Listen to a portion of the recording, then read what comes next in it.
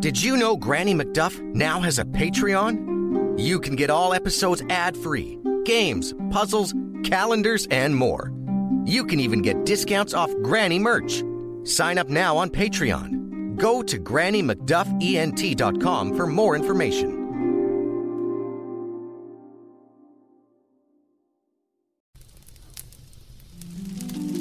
Good evening, children. It's Granny McDuff, ready with a story. So make yourselves comfy, and I'll begin.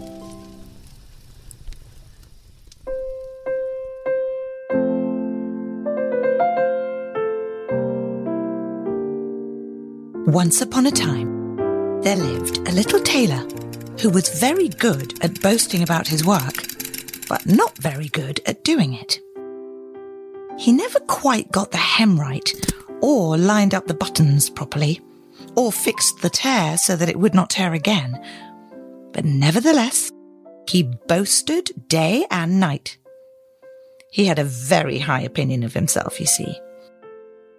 And so he lived by himself, doing his work, which was never very good, but just good enough for his few repeat customers. One day, it came to him that he had not seen enough of the world.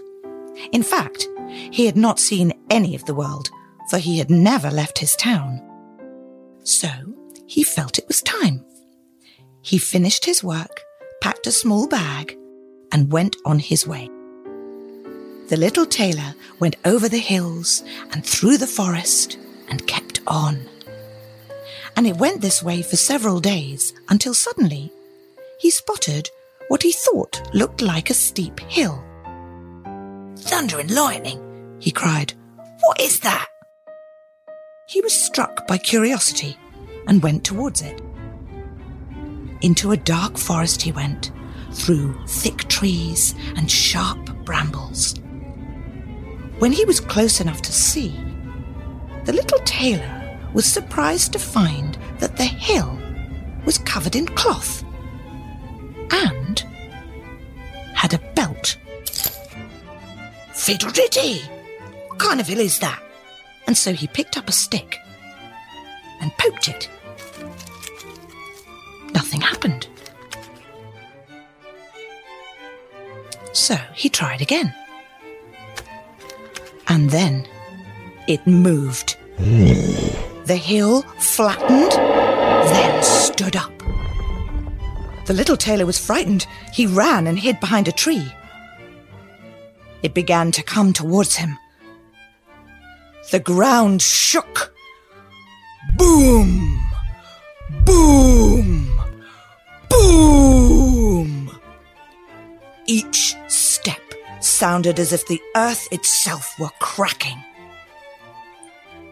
When he peeked out from behind the tree, he saw that an all-powerful giant stood before him. "What is this, you tiny flea's leg? Why do you wake me? What do you want from me?" said the giant. His voice rumbled and shook the leaves on the trees, and the little tailor in his boots too.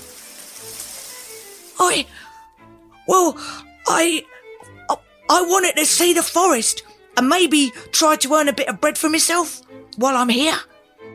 "If that is your mission, then you might have a place with me," replied the giant, his voice like a thunderclap. "I could use good help. Are you a mighty worker, little flea?" "I am no flea. I am a mighty worker indeed. I shall stay, but I require wages, giant. What can you offer?" "The wages you shall have will be safety, food, and shelter. Does that suit you, human?" "Well, it'll do for now," he replied. But the tailor thought to himself, "This will not work. I'm worth much more than that. I take my wages in gold. Nothing less than that will suit someone such as myself. I shall get away from him as soon as I can." "Good! Then it is done. Now go and fetch me a jug of water," ordered the giant. "I shall," replied the little tailor. "And so mighty am I that I shall bring the whole spring to satisfy a giant such as yourself, as big as you are." And off the little tailor went. "What sorcery is this? Bring the spring with him? Perhaps he is a wizard," said the giant. The tailor brought the water, but it was a jug no bigger than he. 3 sips and the giant had finished it all. "That is not enough. The whole spring indeed. I am still thirsty." "Well, a bigger jug would have been heavy for me to carry. I may be mighty, but I'm still quite a bit smaller. If you require more, I'll accompany you to the spring." And so the giant went to the spring with the little tailor in tow. On the way, the giant thought to himself, This man has failed. He's not a wizard. A burden more likely. I shall get away from him as soon as I can. They reached the stream, and the giant drank all the water he needed. And when he was satisfied, he said to the little tailor, "Go deep into the forest, cut a few blocks of wood, and bring them back." "I shall chop down the whole forest for you, just you watch me, and I'll require no help." And with that, the little tailor went to cut wood. Once again, the giant mistook his sarcasm and thought the little man meant to bring the whole forest to him. "What is this trickery? He'll probably just bring a stick," growled the giant. And bring a stick he did. The little tailor returned with nothing but his axe and a few sticks. "What is this?" "The axe is far too heavy for someone such as myself, mighty as I am. I require a smaller instrument. Perhaps you might be of service, giant." And so the giant went into the woods and chopped all of the wood for the fire, while the little tailor sat on a log and rested his feet. "Shall we make a fire?" he said. "I will make the fire. You go fetch us 3 boars to roast for supper." "And I shall, for I am the hunter of hunters. I shall bring back 1,000. You're too big to catch anything, for they shall see you coming a mile away. Some my size will be just perfect." And off the little man went. The more the little tailor did in the forest, the more he enjoyed himself. "Perhaps it's good for me to be a woodsman. I am the best this forest has ever seen, without a doubt." But the little tailor found no boar. Instead, he picked a few strawberries. "I found none, giant, but I did pick these sweet strawberries for us to eat." "This is not dinner. You have failed at every task. I shall go and fetch dinner myself."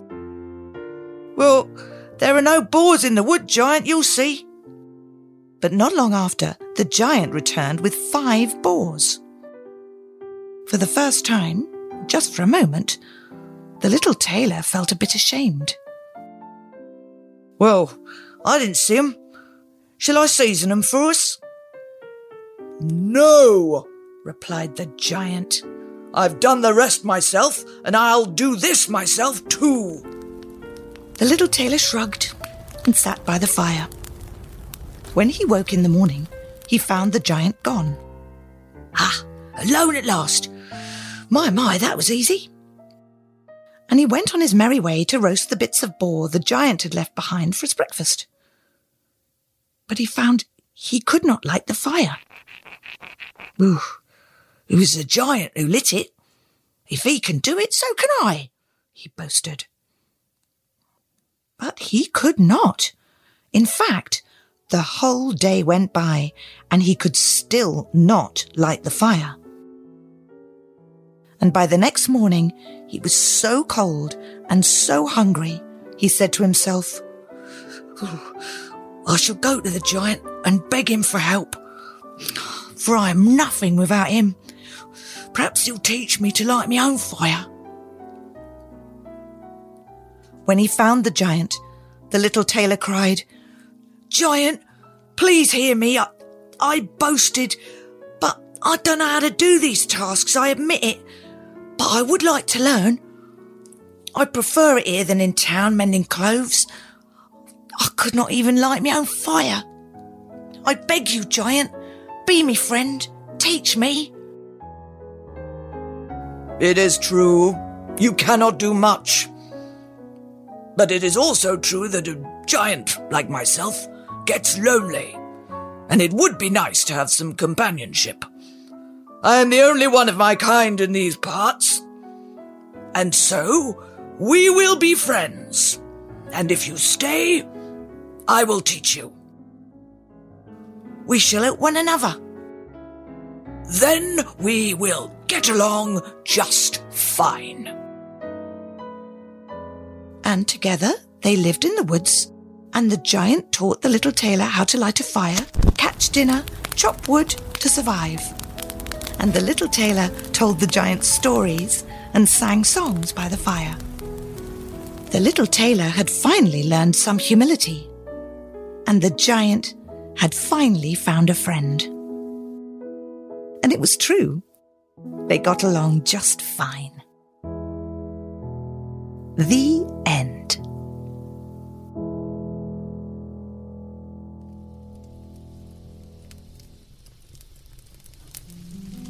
And now it's time to take a deep breath, close our eyes, so that we may drift off into a world of our own adventure. Good night, children.